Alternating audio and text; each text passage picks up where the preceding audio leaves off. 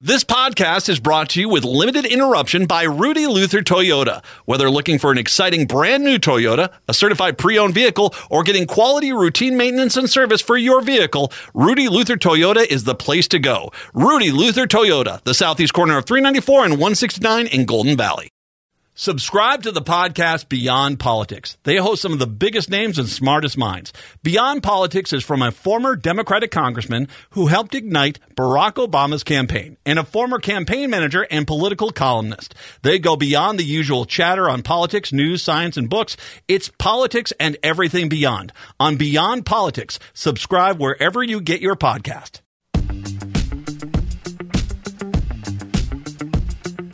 AM 950, the progressive voice of Minnesota, the Matt McNeil Show on what is a pretty darn good day here in Minnesota. 952-946-6205, 952-946-6205. Not because necessarily anything with the specific, like the city council races or anything like that, but more because, it's nice to see this culture war crap get beaten down and beaten down badly, as no matter how much they try to say, we won. No, you didn't. No, you didn't. No.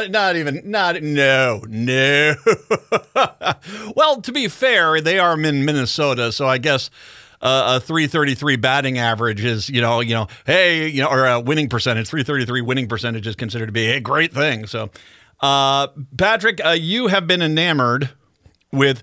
We have a lot to go through. We got Stein coming up here in just a little bit. I do want to mention we also are expecting a ruling from the Minnesota Supreme Court at any point now on the Trump being able to be on the ballot in Minnesota. Expected to get appealed to the U.S. Supreme Court on that. We're keeping an eye on that. But more importantly, Patrick, you saw apparently the new flag images are being displayed now. Yes, the State Emblem Redesign Commission, say that 5 times fast, that has released the public submissions. Some of them are quite good. Some of them are pretty humorous. Some of them are kind of humorous and clever. You should go check those out because obviously you won't see them on the radio. But those have been released, so go take a look. And you like the Duck, Duck, Gray Duck one, apparently? Yes, there is one. I think it's really clever. It's a purple background with 2 yellow rubber ducks and a gray one. Ah. Now, are these the finalists, or are they just all all the images they put out there? I believe these are any image that got submitted, because there are some that you'll go, ew, that is definitely not going to be a finalist later. Well, some of them, they have a lot of North Stars, a lot of blue and green. Blue and green, I'm sorry. Okay. All right. There's one that just has the old style Minnesota white circle logo, and it's got a tater tot hot dish now in the middle of it. It's like, okay, it's not bad. I think you're kind of missing the point there.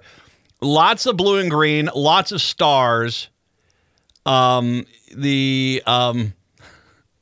one that was drawn by a kid, Land of 10,000 Lakes, Minnesota. Well, you need to add another N, but he did. He kind of put a small one in there when he realized he'd forgotten to. The loon. What is your thought on the loon being on the image?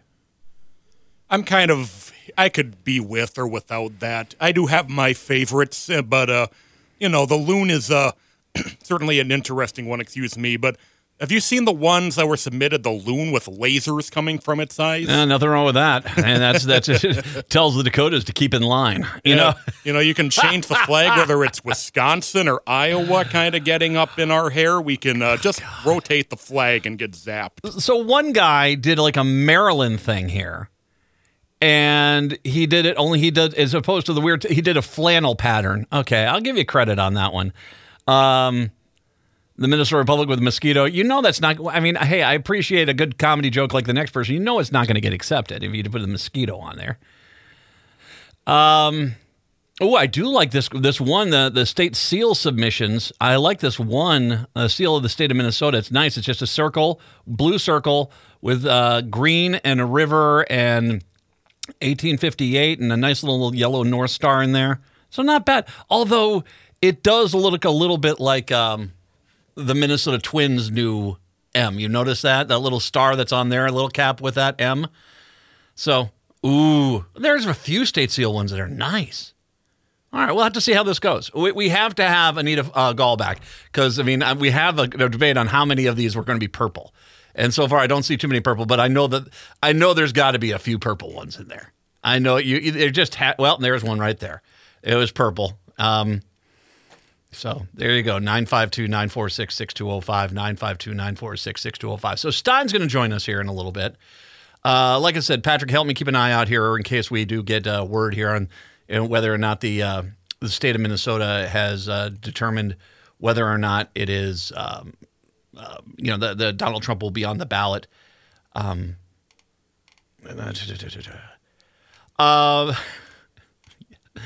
I just saw the laser loon. Not bad. Okay. 952-946-6205.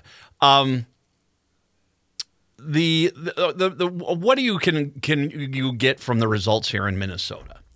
Well, there's not really that much. I mean, okay, so I think I got into a nice discussion with Jason across town here a little earlier. His point about that people are not tired of getting their taxes raised because they did raise their taxes in St. Paul, and that won easily. And I'll get to all these kind of things a little bit later on. I made the point. I said, we in Minnesota, if you explain what the taxes go to, and that there are bumpers in place to prevent it from being abused, you know what? We're okay with that. And that definitely is one of those things where most people seem to be okay with that. So that's one thing. I would say, I mean, the ranked choice voting in Minnetonka overwhelmingly stayed. To a point, I almost wonder, was that just they didn't read the room correctly over there when they brought this ballot initiative to try to reverse and undo the ballot, the ranked choice voting out there? I mean, they are staying with it. That's for sure. The city council, I think that Coolican and I yesterday had an interesting conversation in regards to the inner city cores. That the reality is that I think that they're a little bit more, I guess you'd say, I think they are a little bit more, moderate Democrat or traditional Democrat as opposed to far left Democrat than I think people want to expect there. So and one little, side note there. Overall, I think the most important thing is that, the extremism sort of kind of got beat back. And I'll talk about that with a lot of aplomb coming up here a little bit later on. From MinPost, let's talk Minneapolis first. A coalition of Minneapolis candidates fueled by left-wing energy and skepticism in the status quo in City Hall secured a majority of the city council Tuesday's municipal elections, winning 7 of the 13 seats. But that does not, the one thing that's a problem here is that you need 9 to have a veto-proof majority, and they do not have that as of right now. I feel really hopeful for the future of Minneapolis. I feel electric. I think we did something really important tonight, said Arun Chaudhry, who bested Luther Ranheim and Nancy Ford for the open 12 seat with the support of 2 key members of that left-wing coalition, the local Democratic Socialists of America chapter and an allied pact that aimed to deny Fry more support on the council. Political opponents that support Minneapolis Mayor Jacob Fry had hoped to add new allies to the ideological fragmented council, outraising their opponents by perhaps 4-1 margin in hopes to swing the few key toss-up races with some final finance reports still to come. There was at least one silver lining for the more centrist faction. Andrea Jenkins, the incumbent council president, held off a fierce challenge from her left to win re-election. Despite losing the DFL endorsement to Soren Stevenson last spring, Jenkins rallied to hold her Ward 8 seat by just 38 votes in the ranked choice election after second choice preferentials from 2 other candidates in the race were added to the totals. I'm so grateful for the voters of Ward 8 for trusting me with another term in the Minneapolis City Council, Jenkins said in a statement. My team and I ran a campaign based on deep and abiding love of the city, a campaign based on progress and experience of building bridges to keep the city moving forward. This is exactly what we'll continue to do with the next term. I'll come back to that here in just a second. I also want to congratulate my opponents for running a tough campaign, Jenkins said. I appreciate the ideas I've been shared through our course in the campaign. I hope we can work together to find common ground on the policies that we have agreement on. Despite their financial mismatch, candidates aligned with the left-wing coalition more than held their own.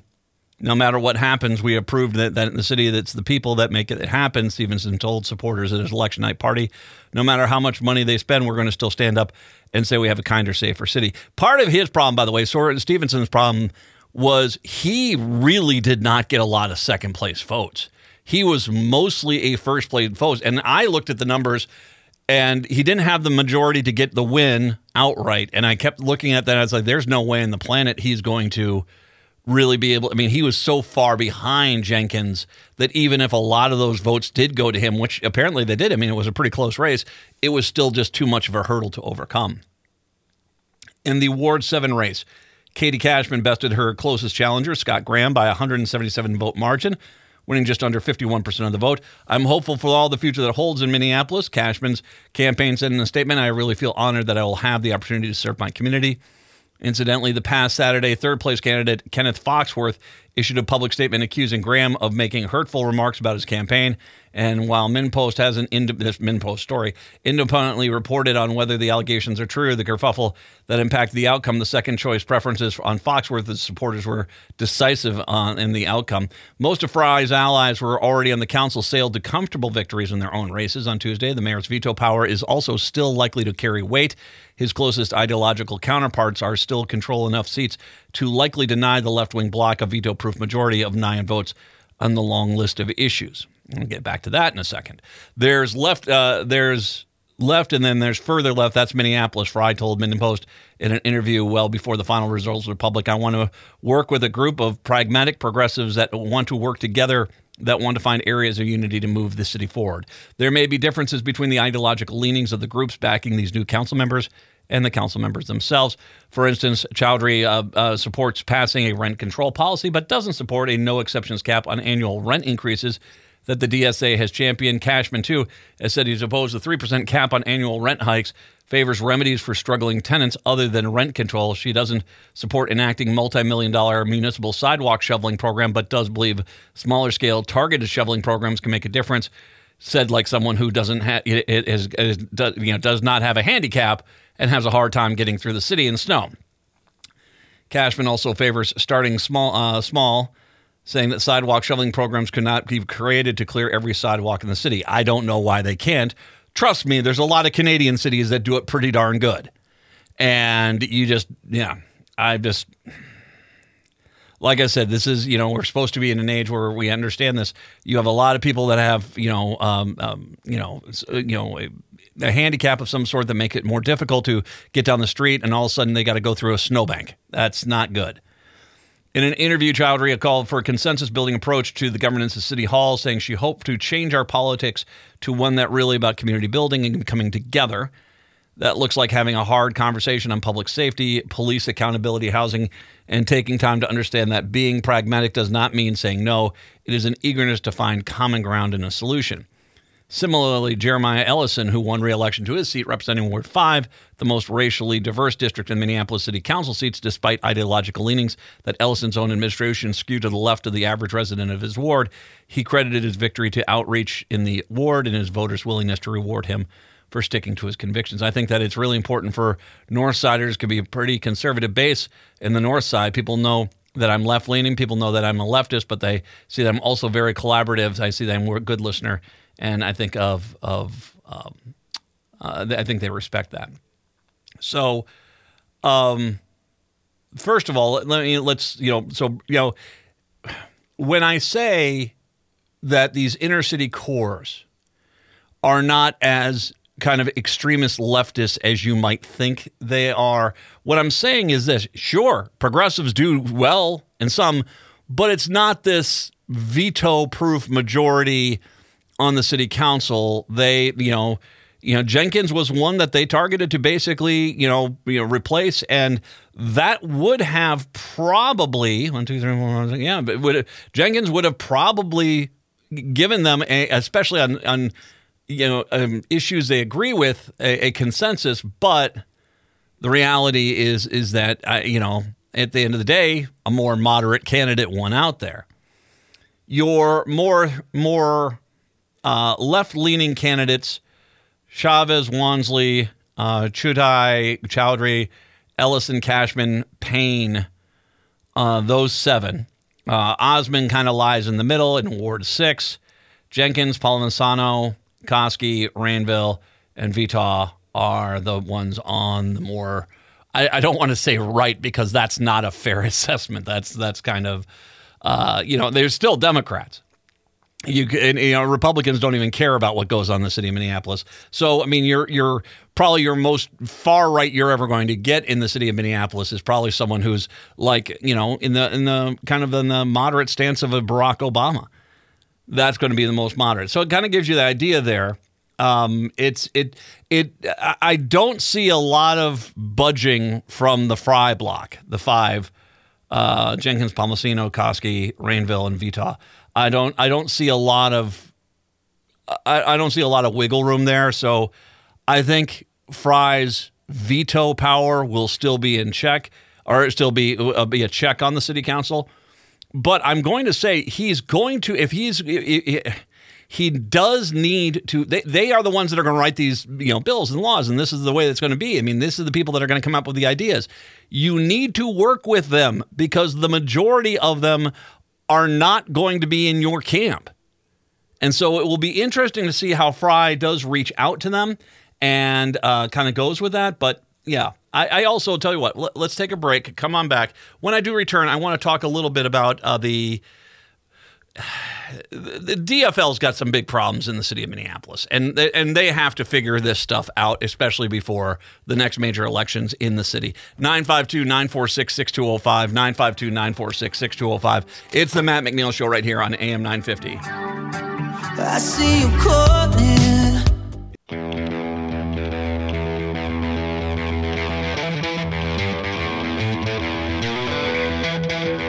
AM 950, the progressive voice of Minnesota. 952-946-6205. Stein here in about 12 minutes. So there is a pretty big problem that the DFL has in this city. And it comes down to you guys have to have, I get it. You are generally, I'm going to say the DFL has some issues statewide. I've always been amazed at when I've done Democrat of the Day, how many times I will talk to a Democrat who's clearly not a Democrat, who's, how many times have you heard me talk to someone, especially in outstate Minnesota, it's like, well, I don't really associate with the DFL, but I'm a more moderate Republican. And you're like, okay, so the DFL, how did this person get the nomination? I get it. You're desperate for someone to run in the district, but shouldn't that person, I don't know, be a Democrat, be a DFLer? That's the case. What's going on in the cities, I think, is a little bit more of an interesting problem because what you get is you're getting a world where the kind of the I think it's because it's so progressive, and I mean to a point, some of these candidates, some of them were endorsed by the Democratic Socialists of America. So you get some of them who are technically not even Democrats, not DFLers and stuff like that are running in this case. And so you're dealing with kind of a palette where you have all this left side diversity. So I get it. But the problem is that you can't play favorites as much as you guys have been doing.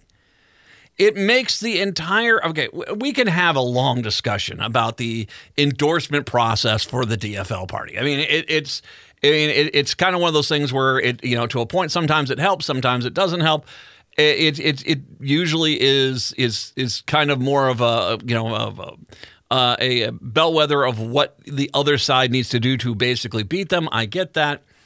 But it was really kind of inappropriate for the amount of DFLers to be out there openly campaigning against the DFL-endorsed candidate. And don't get me wrong, I get it. People have a right to go out and defend something.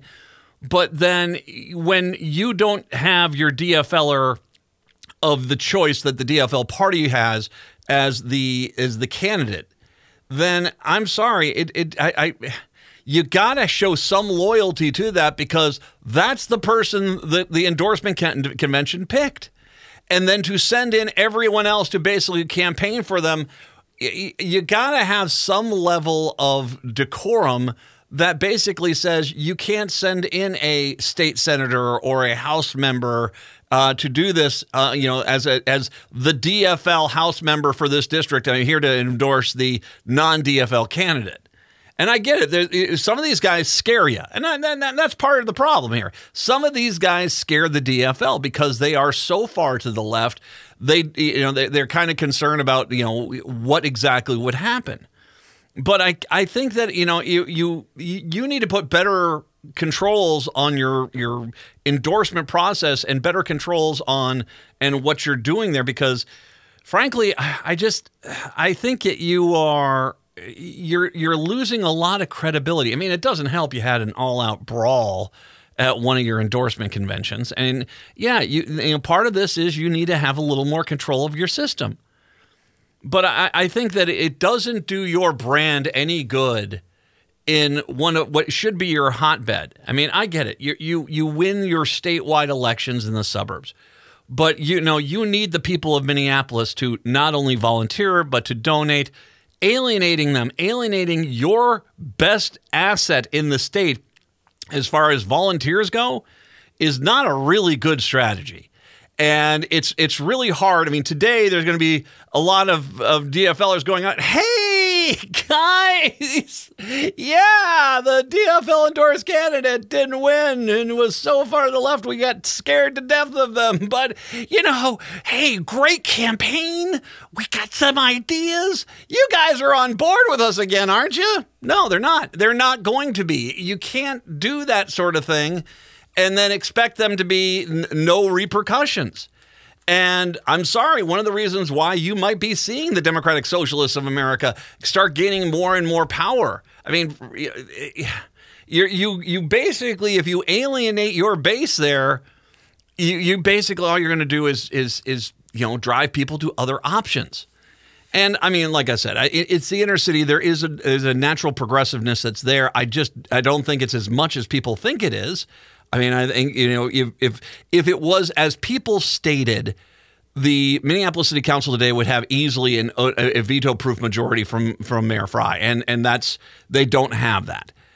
But that being said, I think you have to start cleaning up the how the whole process works in Minneapolis, because this is, I mean, I can say this as a guy who lives in Hopkins. I'm from the outside looking in. It looks like it's an absolute mess. And it looks like there's no loyalty to the DFL endorsed candidates. It looks like no one's controlling the spigot of who can who can flow out of the faucet and get a DFL nomination. It seems like that there doesn't seem to be much in the way of understanding that there are going to be some people that if you get to run might bring some other people with them to a convention that are not looking for a more peaceful outcome. I think that you need to understand that as well. I don't think you've destroyed yourself in the city of Minneapolis or St. Paul or Duluth, but I think that you guys need to understand that if you don't start cleaning up your act, it's not going to be that long before the DFL brand might not be nearly the top seller in the district that you think it's going to be. I think, like I said, from the outside looking in, Minneapolis DFL was a freaking mess. It was an absolute mess. And that's on you guys. That's not on me. That's on you guys. And you need to step up. 952-946-6205. 952-946-6205. Let's take a break. When we come on back, national results. We'll talk with Stein about this because it was a humdinger of a night for the Democrats nationwide. We'll talk about that. It's the Matt McNeil Show right here on AM 950.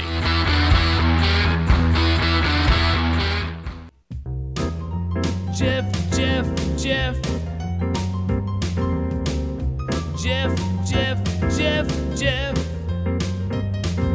J-E-F-F Jeff.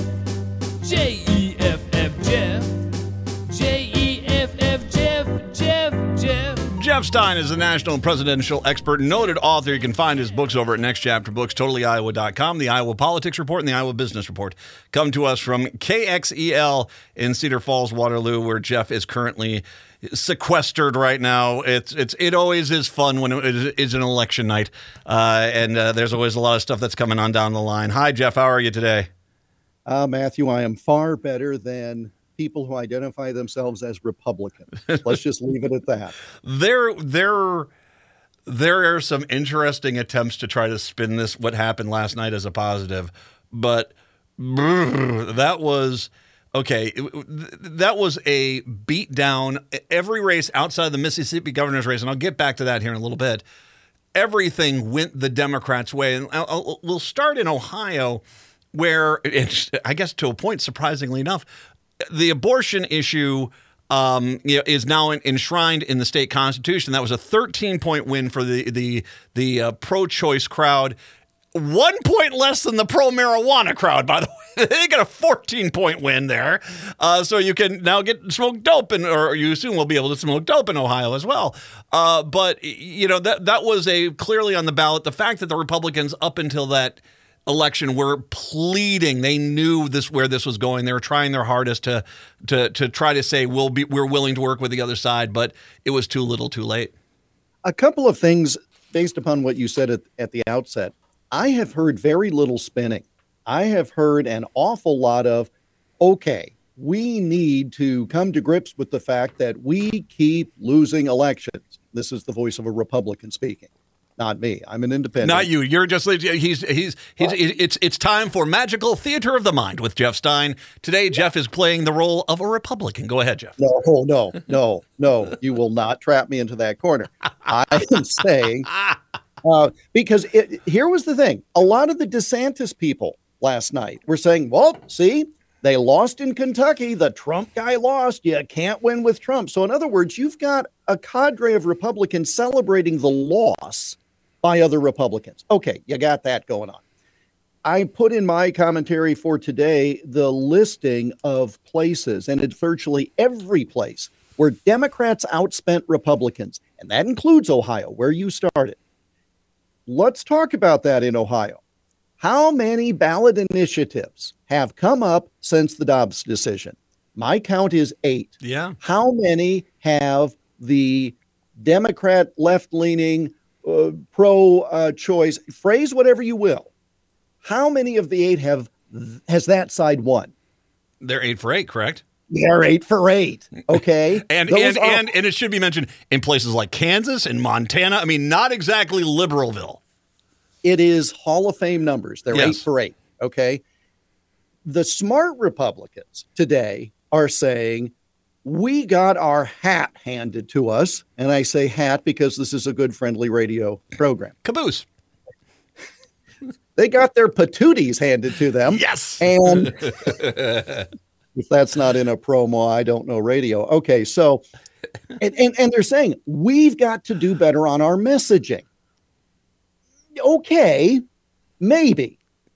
But maybe it's the message. It's not the messaging. Okay, that's one of the things that they're yet, at least they're coming to grips with the fact that they flat out lost, as opposed to saying we was robbed. But when you look at all of the key things, Virginia legislature, I know I'm getting them way out of order, but forgive me. No, actually, you're going in the right order here, because there is a very specific thing I want to bring up here in conjunction with Ohio overwhelmingly enshrining abortion rights there. Virginia, go right ahead. Talk about UComb's bad day there. Well, the overall point is, of all of the things that we could have mentioned, and I'm talking about New Jersey, I'm talking about Ohio, I'm talking about Virginia, in Mississippi, I think I had 8 of them listed. The only one where the Republicans outspent the Democrats was in Mississippi. And it's the only one they won. All right. And so let's play the abortion string out. Ohio, clear, resounding. Virginia, the Youngkin Sears ticket won the governor's mansion and lieutenant governor's chair in 21. Yes. They picked up one chamber of the legislature at that time by a narrow margin. And so this was supposed to be the next great election. Hold the chamber you have, Republicans, flip the other one, and then you can pass all the anti-abortion bills you want. Well, a funny thing happened on the way to doing that. They not only did not flip the one chamber, they lost the one that they had. So is there a message that is being sent by voters, regardless of the part of the country, regardless of the size of the state? And here's the big issue with messaging with Republicans, and you and I have talked about this at length. For 49 years, almost as long as you've been on the planet, 49 years. It's called kissing up to the host. For 49 years, Republicans said, and they raised money on, we've got to overturn Roe versus Wade. This is a state's decision. This is not a federal issue. And then the dog caught the car and everything changed. And now all of a sudden the Republicans don't know what to do because they cannot win it state by state, as is proven 8 for 8. And the ones who now say, well, it's a federal issue, we need to pass a law in Congress. For 49 years, you said it was a state's issue. Now you're not happy with how it is at the state level. Oh, and I don't think it's getting out of the house, considering how bad these numbers have been. As you just pointed out, you and I noticed, what was it, a week and a half after Roe v. Wade was overturned, all of a sudden we started seeing races where things changed overnight, and it has not gone back. This is still out there. Here's why Virginia, I think, is very interesting. Glenn Youngkin was patting himself on the back as the next great hope for the Republican Party. He wanted to take the House and the Senate. The whole thing that he kind of, molded his image on was this new moderate Republican stance on abortion. We're going to put a ban in, but it will be at 15 weeks. Rape, incest, life of the mother, also well-being of the mother, which is an interesting addition there, will all be a factor in there. So it was this new attempt by the Republicans to try to modify, especially from the far right, where no exceptions, the Speaker Johnson sort of mentality, no exceptions even for life of the mother sort of thing. They're trying to moderate it. They're trying to find a new thing. And what happens? He ends up losing. And he didn't lose that bad. I mean, it's a very close in both the Virginia House and the Senate. But he did lose them both now last night. And that was with the new moderate Republican stance. I don't know where the hell the Republicans go with this outside of maybe trying to say, whoever heard of abortion, what's that issue? I just don't know where they go. The smart ones say it's a states' rights issue and fight it at the state level. But this is the problem you have with a moral issue, if you will. And I may not state this very, very politely. I've told this story to you before. I had one day in the radio studio here a Republican and a Democrat in the Iowa legislature, and they were both firm partisans, and they were both very good people, and they'd come in and have a good conversation. And I said to the Republican, "You believe that abortion is morally wrong? Absolutely, it's killing babies. Okay, then why are there any exceptions? I mean, I just don't understand. Help me understand." Well, for political reasons, this is okay, fine. So you go to the Democrat and you say, you believe that it's a woman's right. Absolutely. Right up until the moment of birth? Well, no, I don't want to go that far. Okay, it's either choice or not choice. Well, but for political reasons, ... And it's like, okay, guys, here's the problem. You've got a moral issue and you're trying to put a political gloss on it. Nobody's happy. Nobody can understand the issue because nobody's being fully genuine about it. That's the big issue right now. And the benefit for Democrats is public opinion and history. Okay? I don't have the number. You have your research staff look this up during the break. But how many, I see you're taking notes. You're going to have your research staff do this. What percentage of American adults were born after 1973? I don't know the answer. I'm not sure. But you're 50, huh? Not sure. Not sure. Or D, not sure. But think about it. How many people are above or are 50 years of age or younger? Quite it's a few. Probably a majority of it's probably a majority of the 200 million. population. 200 million of the population, probably. And they all grew up in a time when abortion was legal. Yep. So when you look at public opinion on an issue like this, most people are not getting into the morality. They're not getting into the in-depth into it. They simply say, this was legal my entire lifetime, and now it is not. And that doesn't seem right. Mm-hmm. It's no more complicated than that. And so I don't think the Democrats have good messaging, but they have stats on their side. They well, have the age of the voters on their side. They have an absolute on the side. And I can say this in Minnesota is that you have abortion rights are enshrined in the state constitution up here. It's into law. You have these things. That's care. There is the minute you start trying to limit that, regardless of how you try to limit it, the Democrats are in the power position as far as the politics go. I would say in Virginia, if I'm the Democrats in Virginia, I start passing laws that basically can do it now in the House and the Senate there. Pass laws that basically enshrine abortion rights into law and put Youngkin into an absolute and every Republican into the worst position they can. Because you know what? In 2 years, it's going to sting again. They're probably going to lose the governor's office because even with this moderate approach that the Republicans are trying, the minute it has any restrictions in there, that is such a turnoff for the voters. This is like you said, dog catches car, has no idea to do with it, and the longer they're holding on to it, the worse it gets for them. I think that's exactly it. Yeah. And the thing that they should do in Virginia is exactly as you say, put the governor in a corner. Yeah. And make him choose, make him veto. And if his lieutenant governor wants to succeed him in 2025, she's going to have to run on that record. Yeah. That's what you do. Okay. Because if we're going to make this a states' rights issue, and let's be really clear, I'm a huge states' rights guy. All right. Not respective to any particular issue. Sure thing, Jefferson. Sorry. Well, I was just reading a little bit about the early politics of America, the Hamiltonians versus the Jeffersons. Anyway, go ahead. Yeah. What's my name? Jefferson. Okay, so the point is, I'm great with states' rights.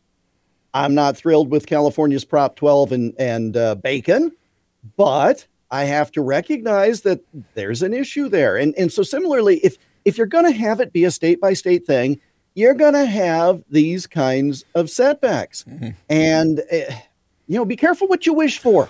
I mean, that's what it comes down to. Last time I checked, Republicans need Ohio. They need Virginia. Let's talk about two other races. Supreme Court race in Pennsylvania. Guy runs, I'm going to uphold abortion rights. Easy win there.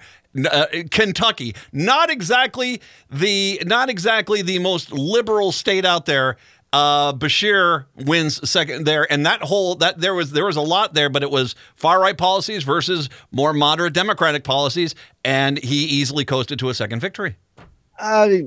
Well, it wasn't easy. It was 52-48. But here's the other thing in a red state, dude. That's the Grand freaking Canyon, dude. Okay, but now this is the whole point. Okay, you're talking about far right, this and far. Other Republicans won state office. Republicans did really well in Kentucky with the exception of the governor's race. And the reason why I'm highlighting that is not to disagree with you per se, but I saw all these people online because, of course, that's where the truth is, social media. And they were saying, well, now, wait a minute. All these Republicans won, but the Democrat won for governor. That can't possibly be. No. Yes, it can. And here's why. Because all politics is local. Yes, Kentucky is generally a red state, but voters have an independent mind. Take notes on this one, boys and girls. Voters have an independent mind. Yeah. Okay. Let's think of it this way. You've got Mitch McConnell there in Kentucky, not in the most robust of health, I would say. No. It is entirely possible, and I don't wish ill on anyone. It's entirely possible the next governor of Kentucky is picking a U.S. senator. Could be. Do you think maybe that the voters said, we want one guy in there as a check against some of this? You lived in my home state of Iowa for years. We had one of the more conservative senators in Grassley and one of the more liberal senators in Harkin, both reelected by the same population for 30 years because voters are independent. Jeff, I got a break. We got an update here. Patrick is giving us an update. There's a ruling in Minnesota on whether or not Trump will be on the ballot in Minnesota here. What's that ruling? The Supreme Court has rejected the movement to throw Trump off the ballot, so he will be eligible in the Republican primary. Well, and you could see that cab coming because the Minnesota Supreme Court wanted nothing to do with this. But I think, Jeff, you and I both can say just real briefly on this. This is now off we go to the Supreme Court because I imagine that's where it's going next. And he's not been convicted of anything yet. Yeah. What happens later this year after something in Georgia or in particular the District of Columbia? Not having read the ruling, Patrick will read it during the break and report back, I'm sure. But what it comes down to, that's the crack research staff you have.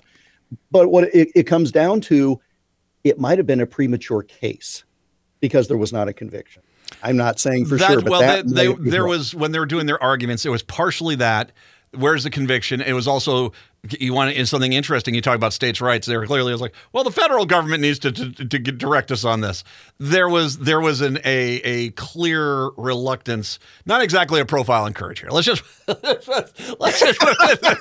not exactly a profile encourager, but they did the train stopped at the station. It's now off to the Supreme Court because I have zero doubt in my mind that the people that are behind this are going to appeal it all the way up. If you don't start selling Matt McNeil Show AM 950 t-shirts that read "Not a profile encouraged," not exactly a profile encouraged, you are missing an opportunity. I think you would fund the entire station for a full year and 3 additional months if you started selling not exactly profile encouraged t-shirts. Okay. Get a kiosk at the Mall of America. You're going to clean up, buddy. You're going to be so too good for the likes of me after that. Indifferent slacker narrative always works in my generation. So there you go. I'll tell you what, let's take a break. I want to get back to last night because there was another underlying current on the social issues that really, I think, to a point was overlooked, but it is, once again, another failure of messaging by the Republicans because it's just not resonating. Jeff Stein joining us for his usual Wednesday visit, 952-946-6205. It's the Matt McNeil Show right here on AM 950.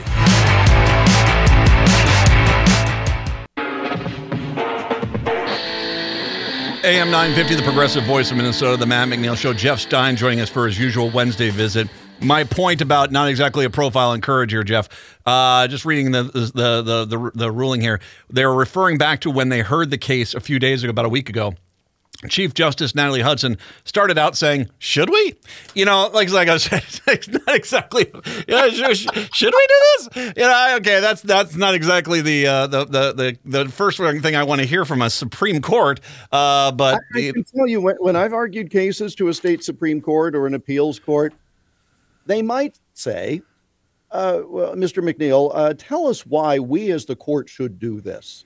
What is the rationale? They don't look at you and go, I don't know. What do you think? Should we? You want to do what now? All right. So going back Can I really do that? I'm going to go back to election night here. Okay. Something that happened in your state. A Mom for Liberties type group was trying to fund school board candidates. They got one down there. They have lost every other seat in a lot of them in very red school districts. So it tells you there. You had in the Kentucky governor's race, the Beshear's opponent was talking about trying to stop the LGBTQ agenda and trans rights, including in Virginia as well. That was another issue. And by the way, they have the first transgender House rep, I believe, in Virginia now after that election. There is this, okay, so on one side, to try to offset the beatings they've been taking after Roe v. Wade and from the pro-choice crowd, they have tried to go after transgender people, the LGBTQ population. Last night, that was on the ballot, and it lost overwhelmingly nationwide. No, you cannot find a good kernel anywhere for Republicans. Yes, the one group of moms that really pushed certain things got beaten by the other group of moms that wanted things back toward the center. That's what wound up happening. Now, is that a bad thing? No, everybody's involved. That's not a bad thing at all. That's the check and balance of how the system is supposed to work. But, as I said, you've got nobody that I see on the right, other than the DeSantis people trying to blame last night on Trump. Other than that, I don't see any Republicans who are saying, well, at least we ... We got our patootie handed to us. That's what they should be saying, and that's another fine T-shirt. It absolutely state fair value there. I will say, too, with graphics.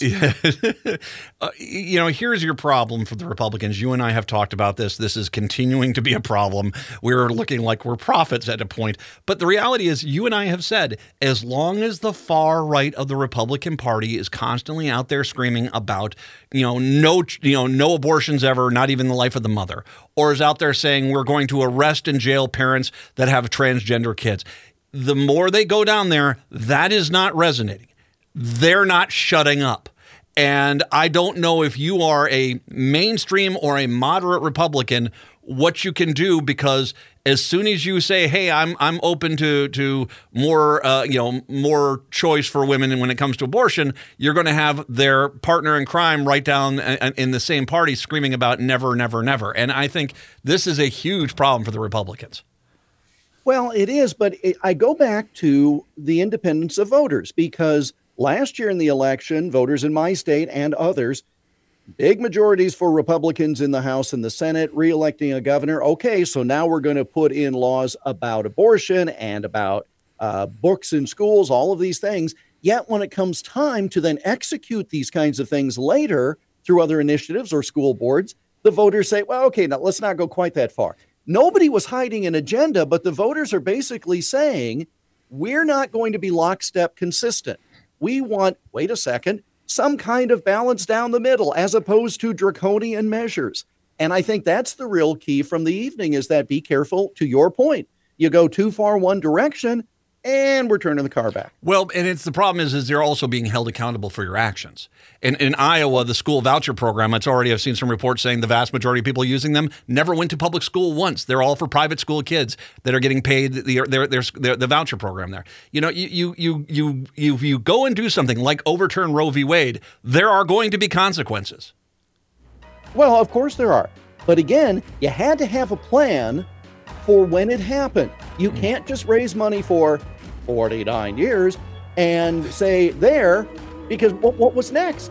Because they never really thought it would happen. And that's the important part. That's why they have no message. They never thought they'd need one. George W. Bush in Iraq. Remember, they won, and all of a sudden it was 12 weeks later they finally figured out what they were going to do with the country. I mean, it's that kind of still planning. All right. We'll post the Iowa Politics Report later on. Thank you, Jeff. Hour 2, that's coming up next. Hour number 2 of the show here. 952-946-6205, 952-946-6205. When it rains, it pours. Going back to what Patrick was talking about here, just reading from the breaking news, Rochelle Olson at the Star Trib. The Minnesota Supreme Court rejected a request Wednesday to bar former President Donald Trump from the 2024 ballot under the U.S. Constitution's insurrection clause that dates to the post-Civil War Reconstruction era. The ruling came quickly. Now, once again, it should be noted, Steve Simon actually went in there, not taking a side. He just said, can you please just rule on this as fast as possible? And they did. 5 justices heard the oral arguments in the case Thursday and sounded skeptical during the 70-minute session, to say the least. Should we? I mentioned that line here. Should we do it? The decision came on a petition filled in early September by a bipartisan group seeking to bar Trump in the Minnesota ballot based on Section 3 of the 14th Amendment. The so-called insurrection clause prohibits former officers from holding office, again, if they've engaged in insurrection or rebellion or given aid or comfort to those who did. Now, I want to remind you what these are judges. These are Minnesota Supreme Court judges. They look at Donald Trump bringing his supporters intentionally to Washington, D.C. on a Wednesday morning work day, not a vacation, not over the holidays or anything. It's January 6th. It was a Wednesday. And he had them at a rally outside. Don't tell me there wasn't intent, for God's sakes. The only reason they were there was it was the same day they were validating the Electoral College in Congress. He basically looks at the crowd, say, we're going to, was it Giuliani, trial by fire, go get him. And he points to the Capitol and says, go get him, guys. And he basically sends the mob to attack the U.S. Congress. And by the way, we should also mention that little part at the end there, or given aid or comfort to those who did. How many times has Donald Trump came on out after these people attacked the Capitol, beat cops, threatened to kill the vice president, his vice president, who apparently he was in the White House cheering him out, hang him, hang him, hang him. Apparently from Cassidy Hutchinson, that was her testimony, that he was giggling along with the idea of the vice president getting executed. The Speaker of the House was threatened. Democracy itself was threatened. They wiped their feces all over the building. And at the end of it, Donald Trump comes out and after, by the way, we find out he tried desperately to turn his Secret Service vehicle around and go back because he wanted to lead them up the stairs. They're like, no way in hell we're letting you out of the car there. He basically comes on out and, I love you. You need to go home. Maryland and Virginia are about to send in their National Guard and they're going to kick your ass. So go home. Love you. And then how many days has he since talked about these poor people that are being jailed? That's aid and comfort. It's a pretty clear-cut case of insurrection to me.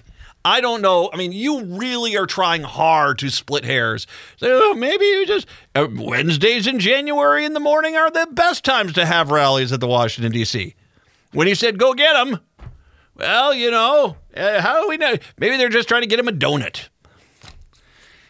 You guys tried really hard. Anyway, my guess is this is headed for the Supreme Court, and they'll have to make a decision on whether or not this is the case. So, yesterday was kind of an interesting day. Now, I'm going to get to St. Paul and Duluth here in just a little bit on the results from that election from yesterday. But I want to take some time with the good old-fashioned Minnesota Parents Alliance. This is that far-right group that is, for some reason, associated with Moms for Liberty. That was actually part of their resource page. Moms for Liberty, who defended quoting Hitler in a newsletter. Yeah, those people. I don't care who you are. You're associating with them. After that, you're a horrible person. Anyway, this group was trying to. I'm just going to read from their Twitter feed right now. It's the parents are not the problem. Parents are the solution. Okay, well then parents, get off your damn ass and go and actually care about your kids' education. Because all these things that you guys keep complaining about really don't exist, that you can't find out what's going on in your classroom. I've had 3 kids in public school. I knew exactly what was going to go on in the classroom. I knew what subjects they were going to cover. I knew that if I complained about something, that they would find an alternative solution for it. That the library wasn't trying to thrust hardcore XXX gay porn in my children's faces, as you guys insist has happened. Or you basically you say that a teacher can't say anything personal or anything like that. I mean, they're not exactly sharing. It's not like a Sex and the City episode. There's not like sharing their personal insight or anything. Not a lot of time. But apparently this is what they feel like. They have to defend them. So yesterday was kind of interesting. The first of it, last night, here's the tweet that they put out here. We had some incredible wins tonight. MPA-endorsed candidates were up against the political machine of unlimited resources that smeared and massively outspent them and still came out on top. Parents won 2 or 3 seats in the largest district in the state. Okay. Training for next year starts tomorrow. We're not going anywhere. Minnesota Parents for the win. Wow. I mean, if you read that, it sounds like they had a great night, at least in that one school district, where they said they got 2 or 3 seats. So, and then they're another one today. Here you go. This is a few hours ago. We are so proud of all the candidates ran, whether it was a win or a wake-up call to the community. Okay. MPA-endorsed candidates delivered last night. All right. We have a lot to celebrate today. We are excited about 2024. So, last night, because I've been paying attention to this, because I don't want extremism in my schools. I don't want extremism. And once again, I want to point to the great tweet that I had yesterday where the person says, the people that scream, I want to get politics out of the classroom, don't want to get politics out of the classroom. They just want their politics as the only politics in the classroom. And that's their whole goal. And that's 100% correctly. That they want to jam their agenda into the classroom, and that's it. Donald Trump was the greatest president, and LGBTQ people are horrible and they don't exist, and we're going to ban all these books, that sort of thing. I'm not a big fan of that. This group seems to kind of be carved from a certain level of that kind of wood there. So last night, I went and took some time. You know, if you're going to put up all your endorsed candidates on your website, and you got a guy like me who basically has time on his hands sometimes, it's election night. What am I going to do?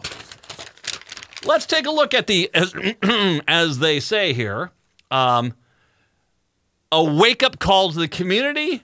The candidates delivered. We were up against a political machine. You guys actually spent a lot of money yourself, and you kind of went out there pretty hardcore. They still came out on top. Oh, okay. That's what they said. They said that after the election. They said all those things. They still came out at the top. They delivered incredible wins tonight. A wake-up call for the community. They delivered. Yeah, okay. So I'm going to just go through their list here of candidates, because I can tell you they didn't really deliver. All right. How about I'll be nice to you guys? I'll be nice to the Minnesota Parents Alliance first. Okay. Let's talk about where you did. Okay. The Anoka-Hennepin County District, there were 3 MPA candidates up for grabs in 3 seats. Linda Hoekman, Hoekman. She was the woman that was featured in a lot of stories earlier this week when people were bringing up this group. She did win. She finished. Now all these races were individual races for 1 seat. I'll get because that changes, and I just want to make sure we explain this as we go. She did win. She won first place. She got her seat. Zach Arco, really? He's still too close to call. Now, I will say this. It's like 11 votes. It's not enough votes. I still think he's going to win, but it's too close to call. So that will probably, I'm just not going to call it yet because it's not been called, but he's likely going to win that. But, I mean, we're still going to label him as too close to call. The third guy, Scott Simmons, he lost. And once again, it was a winner-take-all race. He came in second. So they did. I mean, they basically. And what was the term that they used here? Parents won 2 or 3 seats in the largest district of the state. Yeah, 6 seats. 6 total seats are on the Anoka-Hennepin County School District. So you basically got a third. Which I don't know if you understand math. Maybe you should have spent some time in school. But as opposed to fantasizing about what kind of books are in the library, if you paid attention to math, 2 is not a majority of 6. It is a minority. Now, I don't know who else is on the Anoka-Hennepin County School District, but you got a third of the school district, which means if the other 4 people vote against you, you're going to lose. So, sure, you got what looks to be 2 or 3 on that, but you're still only 2 of 6 people on that board. Good luck with that. Hastings, which we've already talked about, is a bit of a clown car. That actually, I think, was of the districts, was their best response. They won 2 outright. Jenny Wendolt Pine won. Melissa Miller won. Philip Biermeyer, he is still too close to call. Now, this was one of those races where it wasn't an individual race. There were 4 open seats. The top 4 vote getters get in. And so 2 of them won. The other 2 are pretty close to the 5th place, and I think that's like it's too close to call. Once again, I expect this guy to win. But then they did have Nancy Blanchard. Is that her name? She lost there. But they did take 1st, 2nd, looks to be 4th, and then 8th out of 9. And so that was a power win for them. Not a complete victory, but Hastings is already kind of a bit of a mess with their far-right extremism. So, yeah. So those were those 2 school districts. Parents won 2 or 3 seats in the largest district of the state. but you still don't have the majority there. But going through some of the words you're using here, they wake-up calls, delivered. You basically still came out on top. That's what it is. And so, sure, okay, guys, let's give it up for them, all right? 2 school districts they did moderately okay in. Okay, let's go through the rest of their district, shall we? Inver Grove Heights, they had they had a guy named Aaron Brooksby. He lost. It wasn't even close. That was a winner take all in that race. He came in second, so that means he didn't win, and he wasn't close. So that's Inver Grove Heights. South St. Paul, that same thing. Winner takes all, won there. John Wilcox lost, not even close. He finished 3 out of 4. Oh, Fridley, you went 0 for 2 there. That was the top 3. This is one of those districts where you had the top 3 candidates all went under the school board. Isbin and Roger, I can't even begin to say their last names because my writing is so bad. They finished 4th and 5th in a race where you needed to finish in the top 3. That would mean, they did not win. And they weren't even close. Spring Lake Park, a little bit of a mixed bag there. Allie Schmidt won in her race, but it was the top 3 people got in the school board, and she had 3. There was only 3 people on the ballot, so you won, but you were going to win anyway. So I don't know if that's necessarily what's the word again? It was came out on top. It was a wake-up call for the community. No, you just kind of fell into that one. Ryan McLaughlin, the other guy, though, he lost. He finished, that was a case where you had to winner take all in that one. That was an open seat, and he finished second. So that's not a win there. Bloomington. Oh, Bloomington. This is one of those districts where these far-right guys really wish they could get back up there. Let's take a look at how they did in Bloomington. Oh, my God. Loss. Ricardo, Sandra, Langa, all 3 candidates lost. Not even close. They got throttled in Bloomington. Top 3 win, and they finished 4, 5, and 6 in that one. And like I said, it was a pretty steep drop-off from 3 to 4. Hopkins, they did win in Hopkins, but once again, this is another one of those cases where there were 4 candidates and there were 4 open seats. So falling forward is the great win there for Kaj Thompson, who, by the way, still finished 400 votes less than everyone else. So people looked at a ballot. I want to make sure you understand. You go in there, you look at your ballot. I looked at my ballot. I'm from Hopkins, so I looked at the ballot. You had 4 candidates, and they said top 4 win. And yet, even with that scenario, 400 people still did not vote for you because of the 4, he finished in 4th, 400 behind the 3rd place finisher. So, Minnetonka. Oh, yeah, this is, oh boy. They had, they did get 1 win. Miss Foss, is it? Here's an interesting trick. Someone told me that this is a person who was not only endorsed by Education Minnesota, but also by the Minnesota Parents Alliance. And she actually won fairly handily. She won in her on that seat. It was the top 4 got on in the school board in Minnetonka. She finished first, well ahead of everyone else. So there's 1 win for you. The other 3 they ran in Minnetonka, no, not even close. They finished out of the top 4, 5, 6, and 7 out of 7. And, that's Brandon, Chris, and Karen. Better luck next time.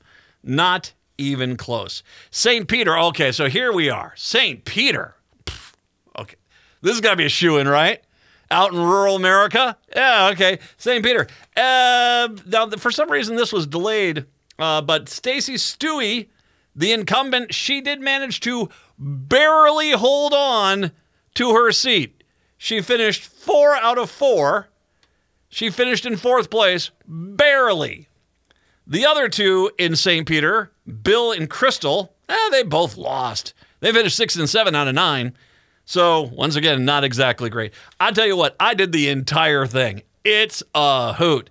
Let me take a break. Let's come on back. Let me break down more of the Minnesota Parents Alliance. How they delivered, how they showed them who's boss, their good winning strategy. I'll break down more of that when I do return. 952-946-6205. 952-946-6205. It's the Matt McNeil Show right here on the AM 950.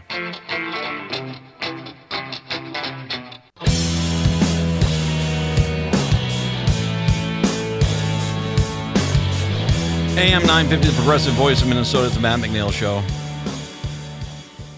952-946-6205. 952-946-6205. We're going through the Minnesota Parents Alliance, who insist that they basically they send a message. It's a wake up call to the community. They delivered last night. They're celebrating. What was the other thing there? That they still came out on top. Not so much. They really didn't really do so much. West Tonka School District, they lost there. They were looking for 4 school board members there. Their guy finished, Christopher. He finished in 5th, and he was not even close. Wayzata, bit of a mixed bag. It was Valentina did win. Same situation, 4 seats open, so the top 4 won. She finished 4 out of 5, but she was way behind number 3. Duluth, this was the one that was weird. I couldn't figure out, who is this? Frances Wittenberg? She lost, and badly, in Duluth. She was a write-in candidate. How'd that go? Finished 30 out of 3. Not even close. Stillwater. I mean, this is Republican territory, isn't it? They've got Republican representatives in Senate. This is Republican territory. This should be oh, nope, they lost. Jessica Johnson, not even close. 2 for 2. She finished second. They were only looking for the top finisher. She finished in second place, which means no. South Washington. This is the South Washington area. This is, once again, you'd say to yourself, oh, this is going to be a situation where it's an overwhelming Republican area. They're going to. Nope, it didn't. Ryan Clark won. It was the top 3 got on the school board. He finished 3rd. The other 2 guys, Anthony and Jamie, finished 5th and 6th out of 11. So no, they did not. Mounds View. Someone pointed out they spent $12,000 on the Mounds View school board race, and only 4,100 people voted for all 4 of their candidates, which is $3 per voter. That doesn't even include all the money their candidates spent. I don't know if that's true or not, but that's pretty funny if that is true. Mounds View, they had 4 candidates. Oh, they were going to take Mounds View back. Oh, yes. And, well, no, that's a loss. They took the 4 top vote getters. They finished 5th, 6th, 7th, and 8th, and it wasn't even close. That is a good investment. Oh, yes. This is where it gets funny, because these next 4, they went over. We'll start in Chisago Lakes. Chisago Lakes, once again, Republican territory. This should have been the Minnesota Parents Alliance should have. Oh, they lost. Oh, yeah. This was just the top vote getter, and Aaron Oken, their candidate, lost 2 of 2. Roseville. This is, of course, they're saying to themselves they could win up in Roseville. Top 3 candidates would win. They finished 4th, 5th, and 6th. Alan, Carl, and Adam. Hey, at least they finished ahead of Von Klingenberg. That was the guy that was a Holocaust denier. So, I guess that's a win. Or is it for you guys? I don't know. Columbia Heights. Oh, another loss. You top vote getter 1. You finished 2nd out of 3. That's Cheryl Erkstad. She will not be on the school board in Columbia Heights. Also not on the school board, this time in Rosemont, Apple Valley. Lori, Melissa, Teresa, Kim, lose. Not even close. Top 4 vote getters move on to the school board. They finish 5th, 6th, 7th, and 8th. So, on the endorsement page of the MPA, Minnesota Parents Alliance, who were coming out on top, all these good stuff, their final tally Now, and I'm not going to include the guys that have not been counted, that they're still too close to call race. I'm just going to call it the ones that I do have here. They won 9 and lost 33. Oh, yeah, that's, well, it's time for Matt's Math Corner. Let me just pull open the old calculator for a second here. 9 divided by 33, and that's 27%, which means you lost 73% of the time. Wow, that's great. You lost 33 of your races yesterday. Even if the two too close to call races go your side, you still only won a third of your races. I don't know. Is that really still came out on top? I don't think that's still coming. It was incredible wins. I don't see any incredible wins here. It was a wake-up call for the community. Yo, Rip Van Winkle's still sleeping. They delivered. The candidates delivered. Yeah, they delivered a lot of losses. I actually had someone get in touch with me after I posted some of the initial numbers from last night and said, Matt, you don't get it. The whole plan was to win Anoka Hennepin. So they ran all these other candidates and spent all this other money to basically keep you guys preoccupied so that they could go get the win. Oh, yeah. We showed you. Yeah, you showed us you're a bunch of idiots and you don't know how to win a campaign and you're willing to throw away a heck of a lot of money. That's what you showed us. And a reminder, once again, of your big win scenario in Anoka Hennepin, you still only have, at best, if that too close to call seat goes your way, 2 out of 6 seats. Not a majority. You guys think to yourself that this extremism sells. It doesn't. This is just more proof of it. You went over in Bloomington, in Mounds View. You lost all the races in Fridley. You lost all the and these are all races where you had multiple candidates. You lost all 4 in Rosemont Apple Valley. You lost 3 in Roseville. You guys were pathetic. You got to get really freaking myopic to basically look and say, we had the winning candidates. We did great. You know, clearly, I don't think you might understand what the word great means. Maybe you should have stayed in school, as opposed to worrying about what books are in the library, basic English and stuff like that. That might have helped you guys. I would say this. You sure wasted a lot of money. But, hey, I have zero doubt in my mind. You will continue to tell us every day about how you persevered. Because that's all you guys got at this point. Good luck in 2024. Good luck. Hate doesn't win, man. Hate does not win. Let's take a break. Come on back. Let's get into Duluth and St. Paul when we do return. It is the Matt McNeil Show right here on AM 950.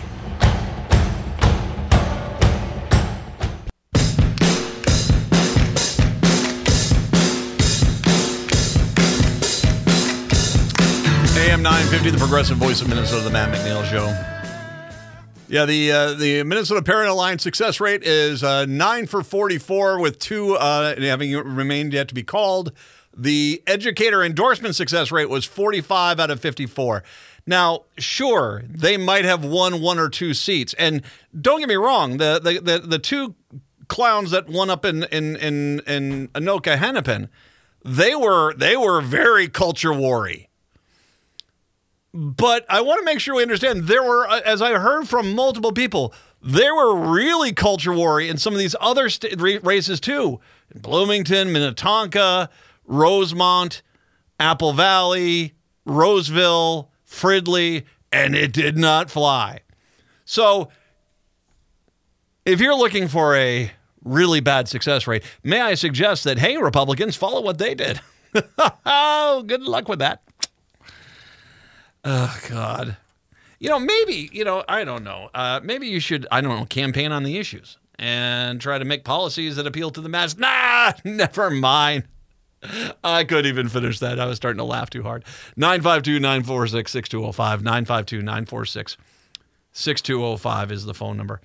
Duluth. We head up north there, though. Yeah, don't you know? Duluth Mayor Emily Larson conceded to challenger Roger Reinhardt on Tuesday night before any results were even reported. For 8 years, we faced tough city challenges together and faced a global pandemic, Larson said to a room full of supporters at the Lincoln Park Brewery standing with her family. We never, ever let those challenges stop us. A half hour later, Reinhardt spoke to a crowd of his supporters a mile away, saying he had just spoken to Larson. She was kind in her concession. He said he wants to proceed in the same vein. We want to move forward from a challenging election to bring our community back together. He said, whether you supported me or whether you didn't, I'm still the mayor for this entire community. Voters in Duluth decided an intense race over the next leader of the city of 86,000.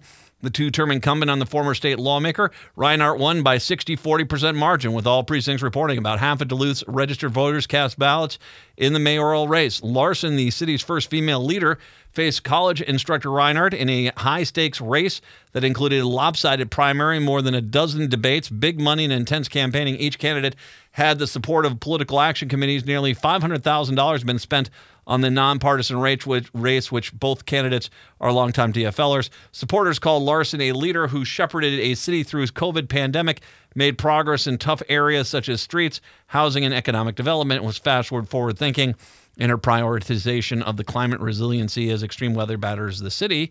Her detractors said she was too ambitious, too focused on niche projects and societal problems at the expense of basic city services. Reinhardt supporters said they wanted someone new in the leadership role after 8 years, with Reinhardt offering a new direction, sharper focus on core city services. He's been criticized for making unrealistic promises to voters, such as improving services without raising taxes. Good luck with that. A pretty substantial shift there. I mean, Duluth is interesting. I've spent more time up there lately, and you know, you get on if you're not on the top of the hill there, it's you know, the north side of on the north shore there and up on top of the hill generally runs more conservative, but it is a deep blue in the city, and that's Duluth basically deciding, you know what, that's too progressive for us, so they went with a more moderate candidate, and you know, you know, to a point, it can resonate. I mean, it's not like I just saw the story that a Republican won in the Bronx out there. And I said, well, okay, but yeah, you have to remind yourself, it's not exactly like Speaker Johnson ran in the Bronx and won. No, you had basically a moderate Democrat who was disguising themselves as a Republican. And that's who ran out there. That's not the case here. It wasn't someone that extreme. He's a Democrat, that's for sure. But this kind of goes back to what I was saying earlier in the show. There is parts of this where I do kind of wonder a little bit about whether or not, when you look at inner cores of cities, are they as liberal as people say they are? And once again, Minneapolis, I think, is probably the most liberal of all of them. But, you know, they didn't get the veto-proof majority. It doesn't look like it, at least. You know, obviously that's an issue-by-issue basis sort of thing. But, you know, I think in Duluth, you know, you had I'm not saying it was it's not exactly they went to the Republican side, but they did take a bit of a step back towards the middle to move on with Reinhardt. So, obviously there we go to St. Paul, with all precincts reporting all three St. Paul City Council incumbents easily prevailed in their re-election campaigns. And the slate of 3 DFL-endorsed newcomers appear to be doing well as well. If all holds up, St. Paul will have its first all-women city council in the city's history, with women of color making up the majority. Incumbents Mitra Jalali, Nelsie Yang, and Rebecca Anoker won re-election in their wards. 4 of the seats guaranteed to welcome newcomers. Voters chose between 30 candidates in St. Paul for the council's 7 seats. Although the races, which were contested and technically nonpartisan, the DFL endorsed candidates in 6 wards. They endorsed Sarah Jost, Hwa Young Kim, and Shaniqua Johnson. Jost, Kim, Johnson all garnered the most first choice ballots in their races. Remember, it's ranked choice voting in St. Paul, but did not declare victory. Tuesday's second choice and third choice ballots had not been reported as of Tuesday night. Candidates will receive 50% of the vote or more on first choice ballots are all declared winners. Jost received about 49% of the first choice voters in Ward 3. Kim received about 52% of the first choice votes in Ward 5 and declared victory early in the morning. Johnson received about 41% of the first choice votes in Ward 7. Said it was too close to call her race on Tuesday night. Challenger Pat Darvang came in second to Johnson with about 36% of the first choice votes. That's still a lot to overcome, though.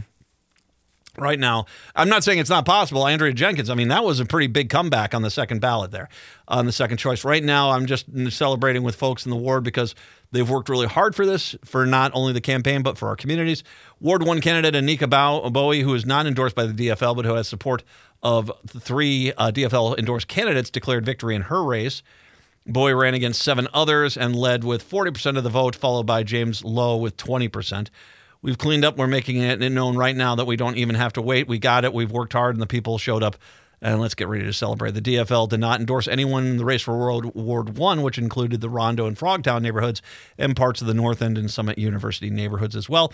Bowie is supported by key progressive groups like Take Action Minnesota, Out Front Minnesota, as well as officials like Attorney General Keith Ellison, State Senator Aaron Murphy, the DFL from St. Paul. She faced a strong challenge by Lowe, who has raised twice as much money as Bowie.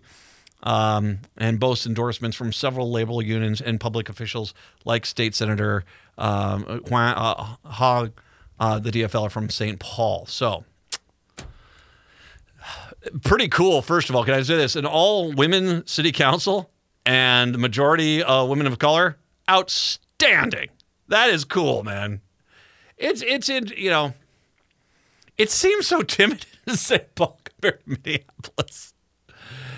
I will make the same point. I mean, although I did have someone comment to me saying, Matt, the DFL doesn't really help in outstate areas. They play their favorites, and that's what they do. Yeah, but you shouldn't be working against the DFL candidates if you did have an endorsement. And although it wasn't as bad as it was in Minneapolis and St. Paul, you did have a little bit of that as well. You had an endorsed candidate, and yet there were DFLers who were actively campaigning against them. And so I don't,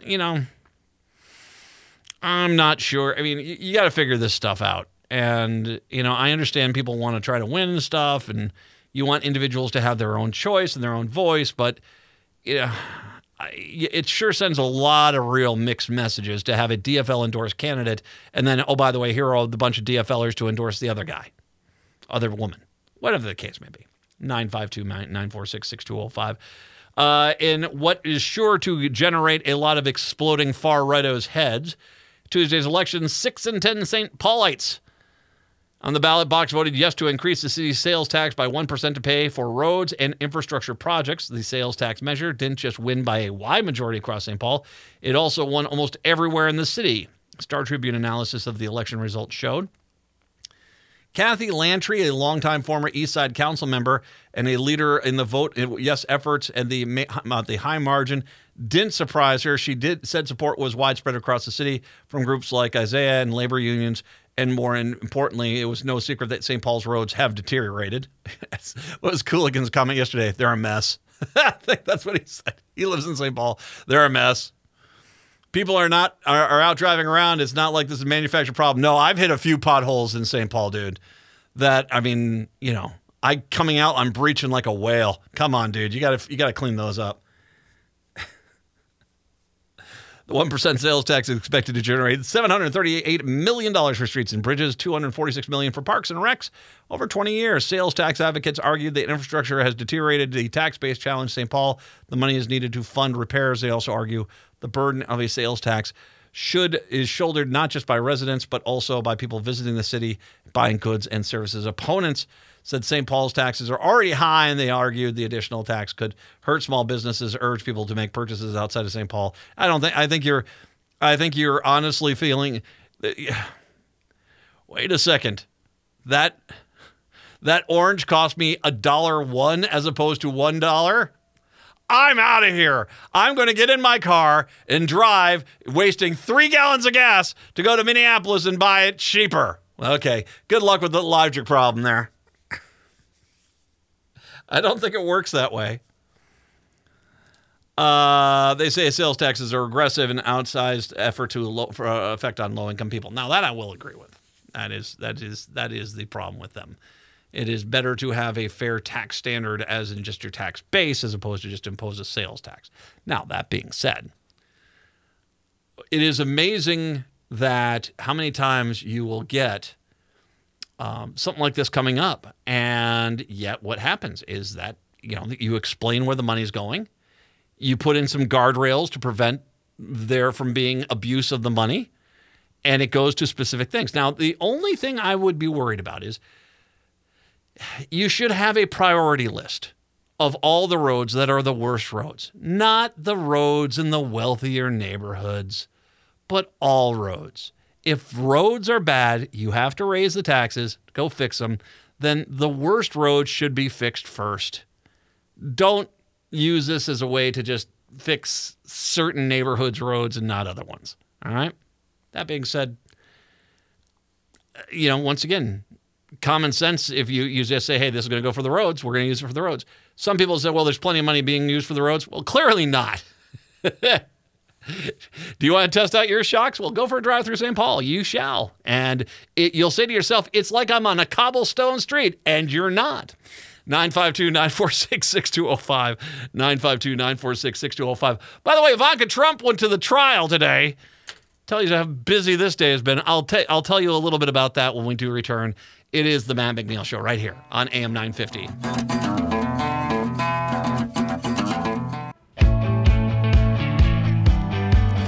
The Minnesota Parents Alliance, the Gil Gunderson of PACs. It's the things are going my way soon. The Simpsons. Gil from The Simpsons. Oh boy, my life's turning around now. Sorry. We had a great day. No, it really was. It was great. We did so well. 952-946-6205. 952-946-6205. Former President Trump's daughter, Ivanka, took to the stand when... Sorry. I have no idea. Took to the stand on Wednesday in the ongoing New York civil trial that threatens his family's business empire. Oh, I think it's already gone. Ivanka is expected to be the member of the Trump family to give testimony after the former president himself testified early this week. In June, she was dismissed from the $250 million lawsuit brought by the New York Attorney General Letitia James against Trump and the business associates of the Trump organization. However, James still sought Ivanka Trump's testimony in the case, arguing she indisputably has personal knowledge, and facts relevant to the case against the remaining individuals and entity defendants. Ivanka faced questions about her role in securing a loan from Deutsche Bank for her father's Doral Golf Resort and Spa in Florida. James alleges that Trump inflated his net worth in order to secure the loan. He was also required to submit annual financial statements as part of the loan agreement. Per the New York Times, Ivanka also faced questions about Deutsche Bank's loans to other Trump properties. She testified that she was not involved in the preparation of her father's financial statements, which are at the center of James's lawsuit. I would presume he would have personal finance statements for accountants, but those were not statements I was privy to, Ivanka said. There's a reason why she was dismissed from the trial. Ivanka has sought to delay her testimony, arguing parents during a school week could cause undue hardship. Steel appeals court rejected her request for a stay. Trump and his two eldest sons, Beavis and Butthead, were also defendants in the case, have already taken the stand in the trial. During the testimony on Monday, the former president sparred with New York Judge Arthur. I don't need to go into the rest of that. I will say this is one thing that's interesting about Ivanka's testimony. Has allowed New York prosecutors to enter key documents into evidence in her family's fraud trial. Former President Trump's eldest daughter testified on Wednesday that she did not recall nearly any of the loan terms or negotiations, even when shown email conversations she took part in at the time. But her participation in those communications allowed prosecutors to enter those documents as evidence in the judge may consider.